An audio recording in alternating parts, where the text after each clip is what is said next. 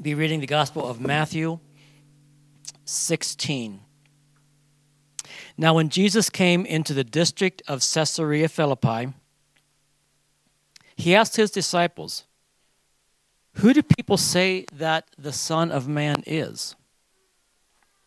And they said, "Some say John the Baptist, others Elijah, still others Jeremiah, or one of the prophets." And he said to them, "But who do you say that I am?"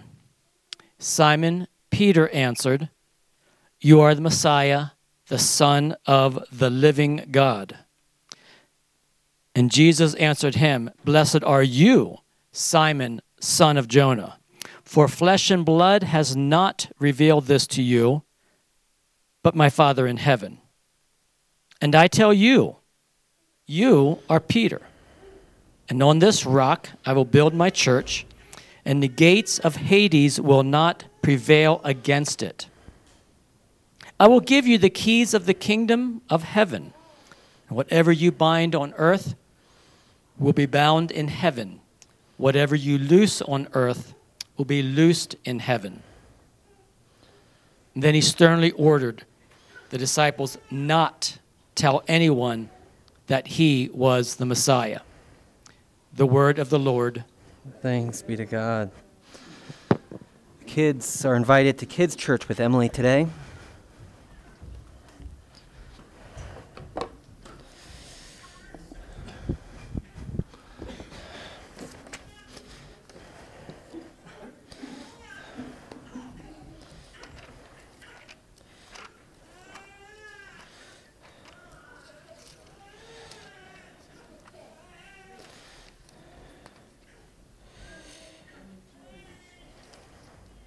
Once you were not a people, but now you are the people of God. Once you had not received mercy, but now you have received mercy. It's from the 2 Peter reading that Brian read for us this morning. Once we were not a people, but now we are the people of God. Once we here were people who had not received mercy, but are now those who have received mercy. This Sunday is sort of a bridge Sunday. We have this Sunday, which is, we talked about fighting the world, the flesh, and the devil for the last 4 or 5 weeks. This Sunday still falls in the season in which we call Easter season. It's worth remembering that we still are Easter people, and Hallelujah is our song, because Easter season actually goes on for the full season all the way to Pentecost, which is next Sunday. There's a famous litany from N.T. Wright where he's like, if you fasted hard during Lent, you need to celebrate equally as hard during the time of celebration, which is Easter season. And he points out that season of rejoicing is longer than that season of sorrow, of walking to the cross. And so for Christians, as much as it may not seem sometimes, we are a people of that joy. Even in Lent, as we've talked about, the Sundays don't count, because a Sunday is always a mini feast day as we meet the Lord in that day. And then this Sunday we had Ascension, or not this Sunday, this week we had Ascension Day, which is this teaching that Christ ascends into the heavens. Now, most of my life, I've always thought that was he just goes back to God. He goes back to the mothership, as I say, anybody who works for a big corporation. Where's your mothership? But what actually the Scripture teaches us in Ephesians and other places is that he goes up so that he might fill all things, that he may be present in creation in other ways. One of my favorite ways in which John's Gospel, which we didn't read from today, but John's Gospel has this idea within it that I think we resist with much of our being, that we are better, that Jesus thinks that we'll be better off with him gone, because he'll be able to be nearer to each of us as he ascends. Whereas we think it'd be much easier if he were here, if he were with us, which, go back and read the Gospels again and ask how that went the first time. They being there didn't solve all the problems. But that Christ is now present here in the church because he ascended. Ephesians begins with an awesome teaching. In there, it has that he ascended so that he might fill all things. But earlier it says he, as he ascends, is that he ascends so that his body may rule everything, and that body is the church. And so it's today I kind of want to talk about the church a little. This connects to the study that we've been doing. Live No Lies is the book that sort of inspired the last sermon series with loose connections. But the last chapter in the book is titled A Remnant, which is about what does it mean to be a part of a church in this way. That the problem perhaps with the last, if you're familiar with modern church history at all, the last sort of spiritual disciplines movement that really swept through was that it broke down into sort of individualism. Go to this church, participate in these ways, and then add these things onto your life that's not a part of your common life together. And there was good in that, but I think what we as pastors in the church have found is that having people off doing each of their individual disciplines creates more of a fractured life in a world where we already live quite fractured lives. But the last chapter in there was also on the remnant. And so today I want to talk about the church. Now, Shelby was there on Wednesday. I spoke at the chapel service at Ambleside of the Rocky Mountains. Is that right? And I told them, I said, hey, I'm glad to be here. This is a K-8 school. Glad to be here today. I'm going to talk to you about fighting the world, the flesh, and devil in 15 minutes. I did it in 2.5 hours with my church, but you guys are smarter than that. And I'm going to do it in 15. Sorry. Sometimes you got to make them like you a little bit. But I felt good after that. I felt that was a short amount of time. You know, having done all the work of the sermon series, it was easier to summarize down into 15 minutes. But these next 3 Sundays, my hope is to tighten it up a little and to say what I actually want to say in shorter period of time. Because Ecclesiastes is coming this summer and it'll all go away anyways because I'll get lost in that. So my hope is to be more direct today. So I'll begin with an illustration because that helps in directness. That's a joke. It does not. But has anybody seen those commercials where the people buying a house and it's to keep you from being like your parents? And my favorite one is about you don't need a sign that says live, love, laugh. People already know that. I like that guy, his tone. Kelly and I were in Michigan, and Kelly found one of those signs. This is a long time ago. We had just maybe bought our first house, so we were on the road to becoming like our parents. But this sign, and I was wise enough to not be on the sign train, but this sign, I think, nailed what, this is not in our house, but it's the sign we have in our house. It begins with the lines, go to church, and I was like, okay, I'll go with it. So it doesn't say live, love, laugh. And it's got, I rated them all, and I think one of them I gave a C-, but the rest were like B-A territory. Live for today, enjoy the moment. That's the C- on there. That's where you just get into nonsense. Anyways, the point he makes to the parents in that is nobody needs a sign that they need to live, love, laugh. But today, I think we do need signs that say, go to church. And so often, it's Kelly and I find people who are suffering and need help and this, that, and the other, that we've often seen a parallel track in one of the churches we've been a part of where a person like that has received the care that this other person needs. And so it's this way in which we can participate in this life that binds us together in some ways. Now, we recently read the book Unapologetic by Francis Spufford, and that was one of our schools of defiance, but it begins with a long rumination on his daughter will always understand that she's weird. Now, England is a little bit ahead of us into what I call the post-Christian territory, but he goes on that she'll know she's weird because she goes to church. That none of the other peers she has, none of the other people she goes to school with, none of them go to church, but that she goes to church will certainly make her weird in the world. And his prayer in that sense is that this weirdness would be good for her, that it might teach her something. So too it is for Rosie.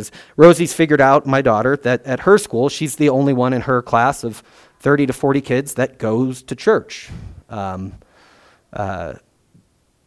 She, too, will have, her parents have made a choice for her, which is one of the worst things we can do in the modern world. which isn't true, but it's better that we do it, is that we'll be weird because she goes to church.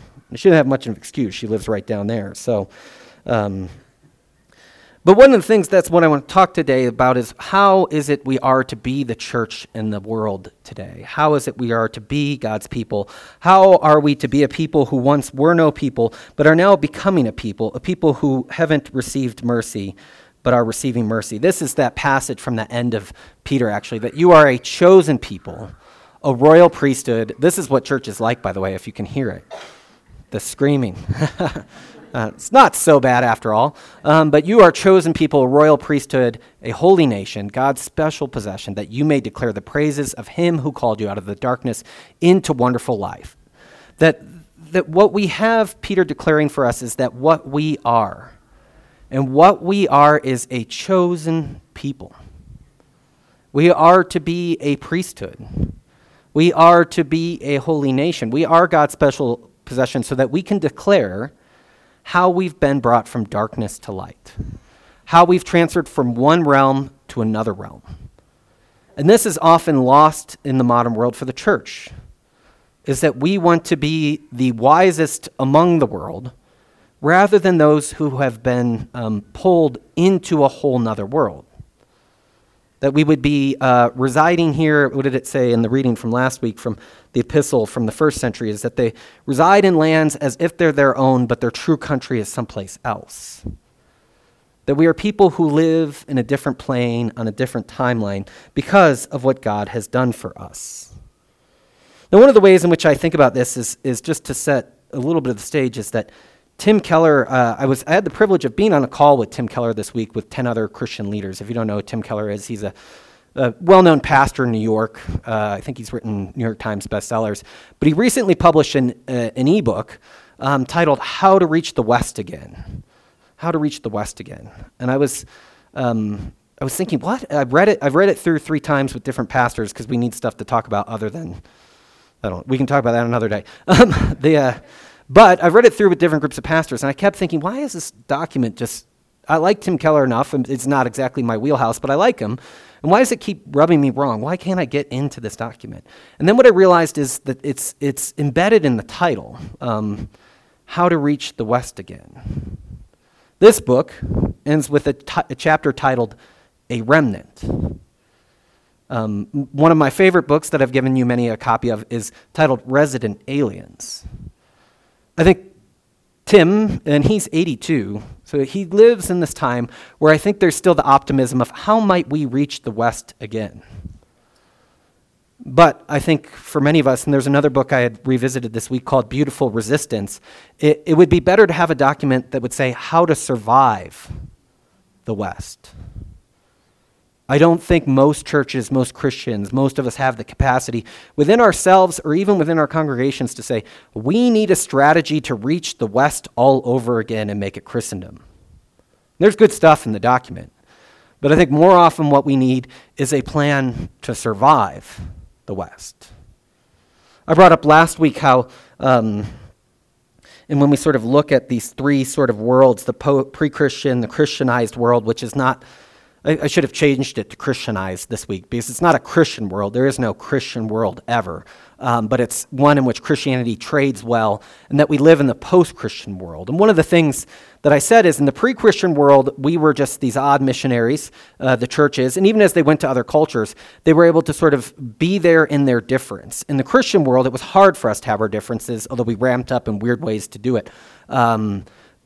But we sort of had this thing that trades well. And then the problem when we had the Christian world is our missionaries might colonize where they went. So we send a missionary to Africa, and they bring suits and John Wesley hymns, and that's fine, but oftentimes it would override whatever was indigenous and native to that culture. So missionaries were careful, or tried to be careful later on, about not over-colonizing as they went. But the point I made is that in the post-Christian world, we're always in danger of being colonized. We think we can go out with mission to the protest or to something like this, and what happens is we actually find out that the world is doing more work on us than we're doing on the world. And when I learned this, I joked last week, is I woke up that morning and I was like, I've been colonized.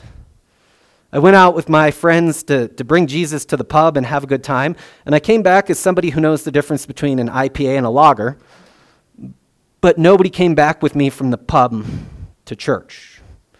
It's a cheap analogy, but that's what happened in so many different places. Is we sent people out, and they came back more formed by where we sent them out. Jonathan, who's not here today, was asking me about this. He said to me, this is one of the most interesting things I've ever said after church, was a compliment. But then you think about I said so many uninteresting things then. And then I didn't come up with it, which hurts even more. But the thing that I took from that was I was talking to him about it, and I was like, we see this in immigrant cultures as they come here. Normally, the first or second generation, as they become Americanized, have this period of sort of resentment towards their parents' culture. Our culture is a very, very powerful drug. It's one that colonizes people as they immigrate here. Even as they have different languages and celebrations at home, they tend to grow in resentment of that. And Jonathan, who works among the youth in that age, was talking about the truth of that. And he said around the third generation, though, there is kind of a nostalgic pushback, which is good to keep in mind, but I think the church doesn't have the nostalgic pushback around the third generation. But point being is, we see it even in the difficulties of people coming to the West. So Rabbi Jonathan Sacks, when he was talking to Christians once about them trying to think through this, he said, Jews have always understood what it means to be a creative minority in the world. What does it mean to be a creative minority in the world? And Christians, this is perhaps maybe more our native tongue. All of this kind of was an illusion. There's a great phrase from John Howard Yoder that the church is a minority in the world. That the church is a minority in the world is not a statistical observation. It's not based on the number of Christians.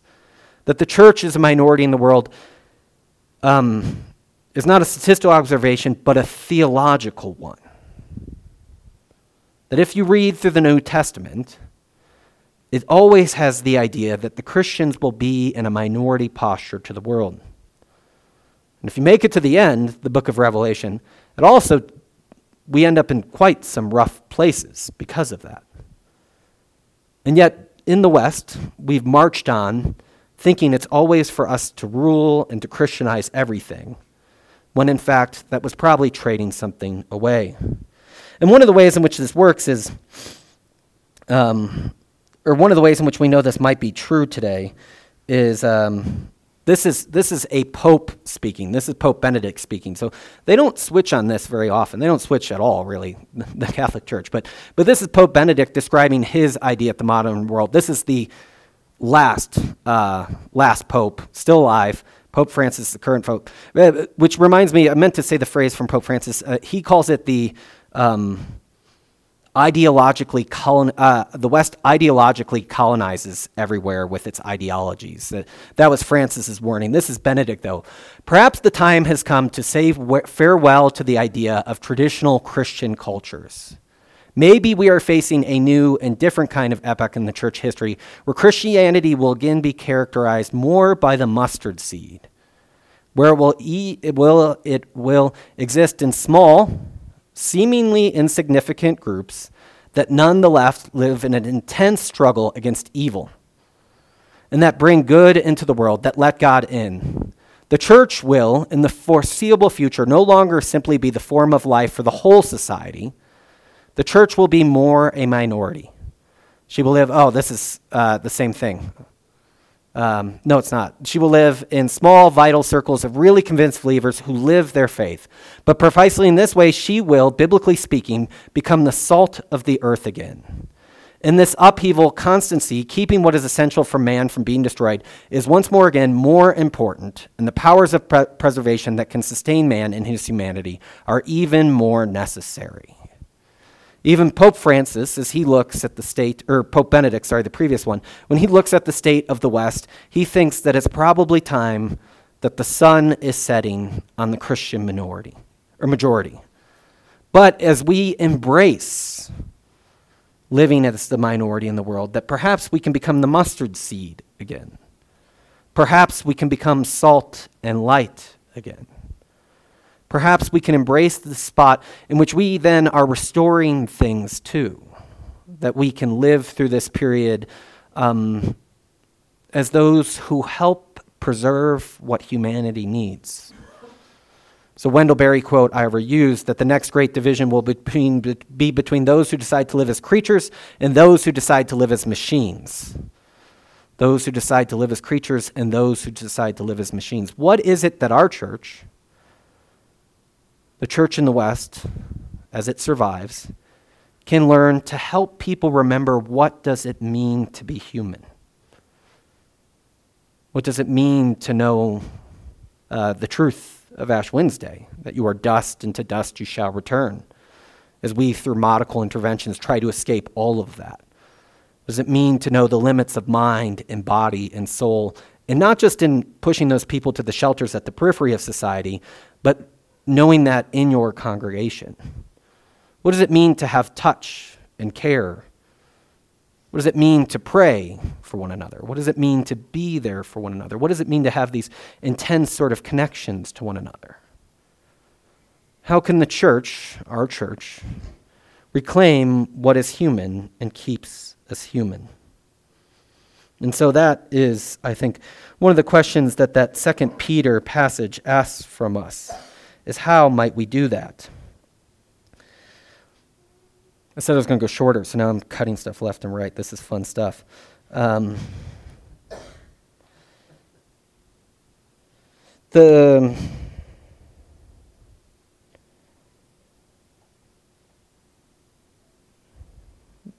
go to this slide just for a second.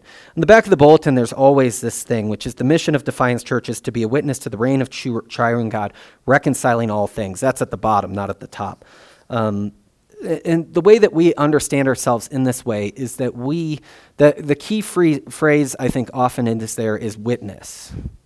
That we are not the reign of God. That we are not bringing about what God has planned. But as people in the world, we get to be witnesses to what God is doing and what God is going to do. And think about a court case. You are a witness to something. You've seen something happen. You didn't do the thing. You didn't make it happen. It's not your thing. And so it is with the church that I think properly understood today, that we get to witness God's work, the triune, the Father, the Son, and the Holy Spirit, reconciling all things, bringing things back around. The church, perhaps in its error, begins to think it's the one who does the reconciling of all things, which can lead to all sorts of bad temptations. It can also think that there's no witness involved and we're just the happy people of God, and so that we aren't engaged in witnessing to the work of what God is doing. But this is that one thing. And often as we talk about witness, I love this quote that to be a witness does not consist in engaging in propaganda, nor even in stirring people up, but in being a living mystery. It means to live in such a way that one's life would not make sense if God did not exist. The church has certainly had its temptations towards propaganda. It certainly had its temptations towards stirring people up, the emotional high of Christianity. But how is it we embrace being this living mystery? When we look at the world, I think we see a lot that computes. That makes sense. But the church, I think, in its care across boundaries, in the church in its waste of time in prayer and worship, the church, and I mean that from the worldly perspective, in its instruction and care, in that we are here Sundays at 10 a.m. every week, those type of things, why? It doesn't compute. It's sad, that the thoughts and prayers thing has become too much of a slogan, perhaps, after bad things happen in the world. But also, prayer is something we believe in. That it is not wasted time. That it is something that the world says, why don't you do something? And the Christian says, okay, we'll pray. Is us speaking our native tongue. The world would like us to do something. And we're the people who know that we might need God to do something. Or perhaps at least need God to do something to us first before we go and do something for the world. We know that from history. We've messed that one up quite a bit. And so how is it that we are to be these people who have been set apart? Now, Matthew 18, which Lauren read for us, I do want to say real quick on, is that I love that passage because it's Peter confessing that Christ is the Son of the living God, the Messiah, the Son of the living God. It's the first time in any of the Gospels. That same scene is in the three similar Gospels, Matthew, Mark, and Luke, and it's the first time anybody gets that. And so it's this beautiful scene that somebody's able to finally say, we're getting who you are. Now, if you know the story immediately after that, he doesn't get it, but that's that's part of this path that we walk on. Peter would be like us. Let's stir people up and engage in propaganda, not be the living mystery. But what's contained within that story both is that confession, but that Christ, I love that phrase, I will build my church. That Christ, going back to sort of our mission statement or whatever you want to call it, that I will build my church upon that confession. Or Peter, Augustine thinks he's referring to Christ again, that Christ is the rock upon which he will build his church. Because the Aramaic and Greek words get mumbled there. But I said I was going to go shorter, so we're not going to nerd out on that today. If you have questions, I'll ask them after, answer them after. But that confession, just that confession, is what Christ is going to build his church on. Which I think in a lot of ways, I think people are engaged to ask, well, that's fine. But what he says next is that the gates of hell will not overcome it. So we exist in the world, we're called into caring about many, many institutions and places and things. And institutions, not just like colleges, universities, workplaces, but family life, I think, becomes one of those institutions too. But even the medical industrial complex, the military industrial complex, our nations, right? And what Christ reveals in that teaching is that this institution, the one I will build upon that confession, is the one that the gates of hell can't prevail against. And so it's in our modesty that we begin to understand the other ones that might claim on us are ones in which the gates of hell might prevail against. But because this one is being founded and built by Christ, it is one in which the gates of hell will not prevail. So national identity, all those things, they begin to take on, they're lesser goods, is the way that maybe the church fathers, they're not the highest good. The highest good is this one in which we can begin to look in that way. Now, one of the things I cut much more than I wanted to, faith, hope, and love is our next three things when we talk about Defiance Church. Faith looks backwards to what God has done to rescue us, that we are these people called out. I do love the phrase that we used during our Torah series, that God is whoever raised Jesus from the dead, having previously raised Israel out of Egypt. That's Robert Jensen, and that's one that's always on my mind. Who is God? God who raised Jesus from the dead, having previously raised Israel out of Egypt. God is this one who's always rescuing and pulling us out. And that rescue is what sets us apart in the world. Faith is where we look back to how God has rescued. Hope is our future orientation, where we see that God is going to redeem all things. So if you think about and this works psychologically as an individual, but I think it works as a church, as a people, as these people who were not a people, who are becoming a people, is hope is our looking towards that things will be restored, redeemed, and rescued, that the fullness of that picture is to come. And then love is our ethos in the present. So faith sort of has this past dimension, influences the present. Hope has this future dimension that influences the present. But love is that which drives us in the present. And so we have these five other things: word, confession, tradition, order, and table. And because I was reading too much this week, cleverer pastors and I find a way to put these things in ways in which they say, this in a world of this. And so I did it with our own. I didn't steal theirs, but I took the idea. And so the first one, word, is that we are a people of story in a world that is storyless. So much of it, we're people who are claimed in this way. We're people who are brought into a story that is not our own story. It's a bigger story than ours. And it's not a story just bent on our own choices. but is a story that is expansive for us. Alistair McIntyre has this great phrase that before I can ask what should I do, I should ask what story I'm a part of. Story helps give dimensions to our lives. We live in a storyless world in so many different ways. What is that definition of modernity from someone is that you're a part of nothing that you didn't choose to be a part of. We're a part of something that made us a people. So word names that we're a people of story in a storyless world. Confession names that we're, in many ways, different things. In confessions, we've expanded. But I was thinking about it this week. It's a people of forgiveness in an unforgiving world. A people of forgiveness in an unforgiving world. Brian has been reminding me of a phrase from, she used to write for the New York Times. She writes for the Atlantic now, Elizabeth Brewing. And she's a Marxist Catholic. So she's a Marxist, she'd think she'd be, but she looked at the state of the modern world once, and her summary was, we live in a world that constantly demands atonement, but provides no forgiveness. You're continually called to atone for everything.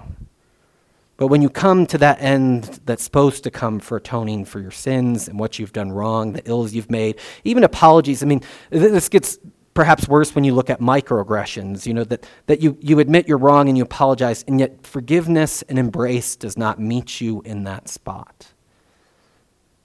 We're trained people to be able to say, we are wrong. The church goes forth into the world as the repentant missionary, that we know we have failed along we quoted Sprifford earlier. He calls it the Universal League of the Guilty Part 2. The Universal League of the Guilty Part 1 is everybody on the earth. The Universal League of the Guilty Part 2 is the people who have been rescued from it, but they're still guilty. We are a people of confession, and that means we are people who know forgiveness in a world that is unforgiving, and then too can offer forgiveness. I don't mean that to stay here. I mean that to say that we can go forth seeing the people who are unforgiving and often forgiving in that spot. Tradition. We are rooted in a rootless world. I think this one was hard to separate from story, but I think this rootedness means that we have notes and scales that we can use to live the story. That we don't have the story that says, hey, make it up all now yourself, but we have a story that says, here's how people in the past have done this. In communion, the phrase I often forget how Paul introduces his blessing for communion is, from what I have received, I have passed on to you. That we are a people who have received, and then we are a people who pass on. That we have this tradition going backwards. Chesterton will expand this to mean that we have a democracy of the dead, that when we get to gather to vote, the dead also get a vote. That's his idea of tradition. And the church historian Jaroslav Pelikan says traditionalism is the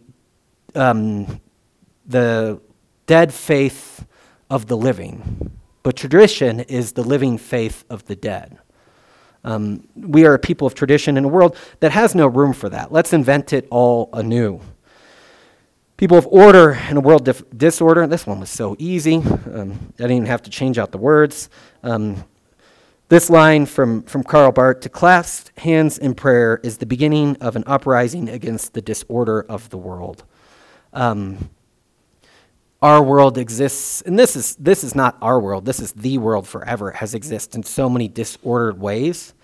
And so we're invited into the order of the worship of God, the order of this space, and then that brings us out into the world to be people of order. To really what I wanted to do was just give all my greatest quotes. The Wendell Berry one about, we live in an age of divorce, and when you do in an age of divorce, and he means we all live in an age of divorce, is you don't put all the things back together, you put two things back together. It's small, simple work, putting one and one back together. That's how we bring order into a disordered world. And the last one is the table.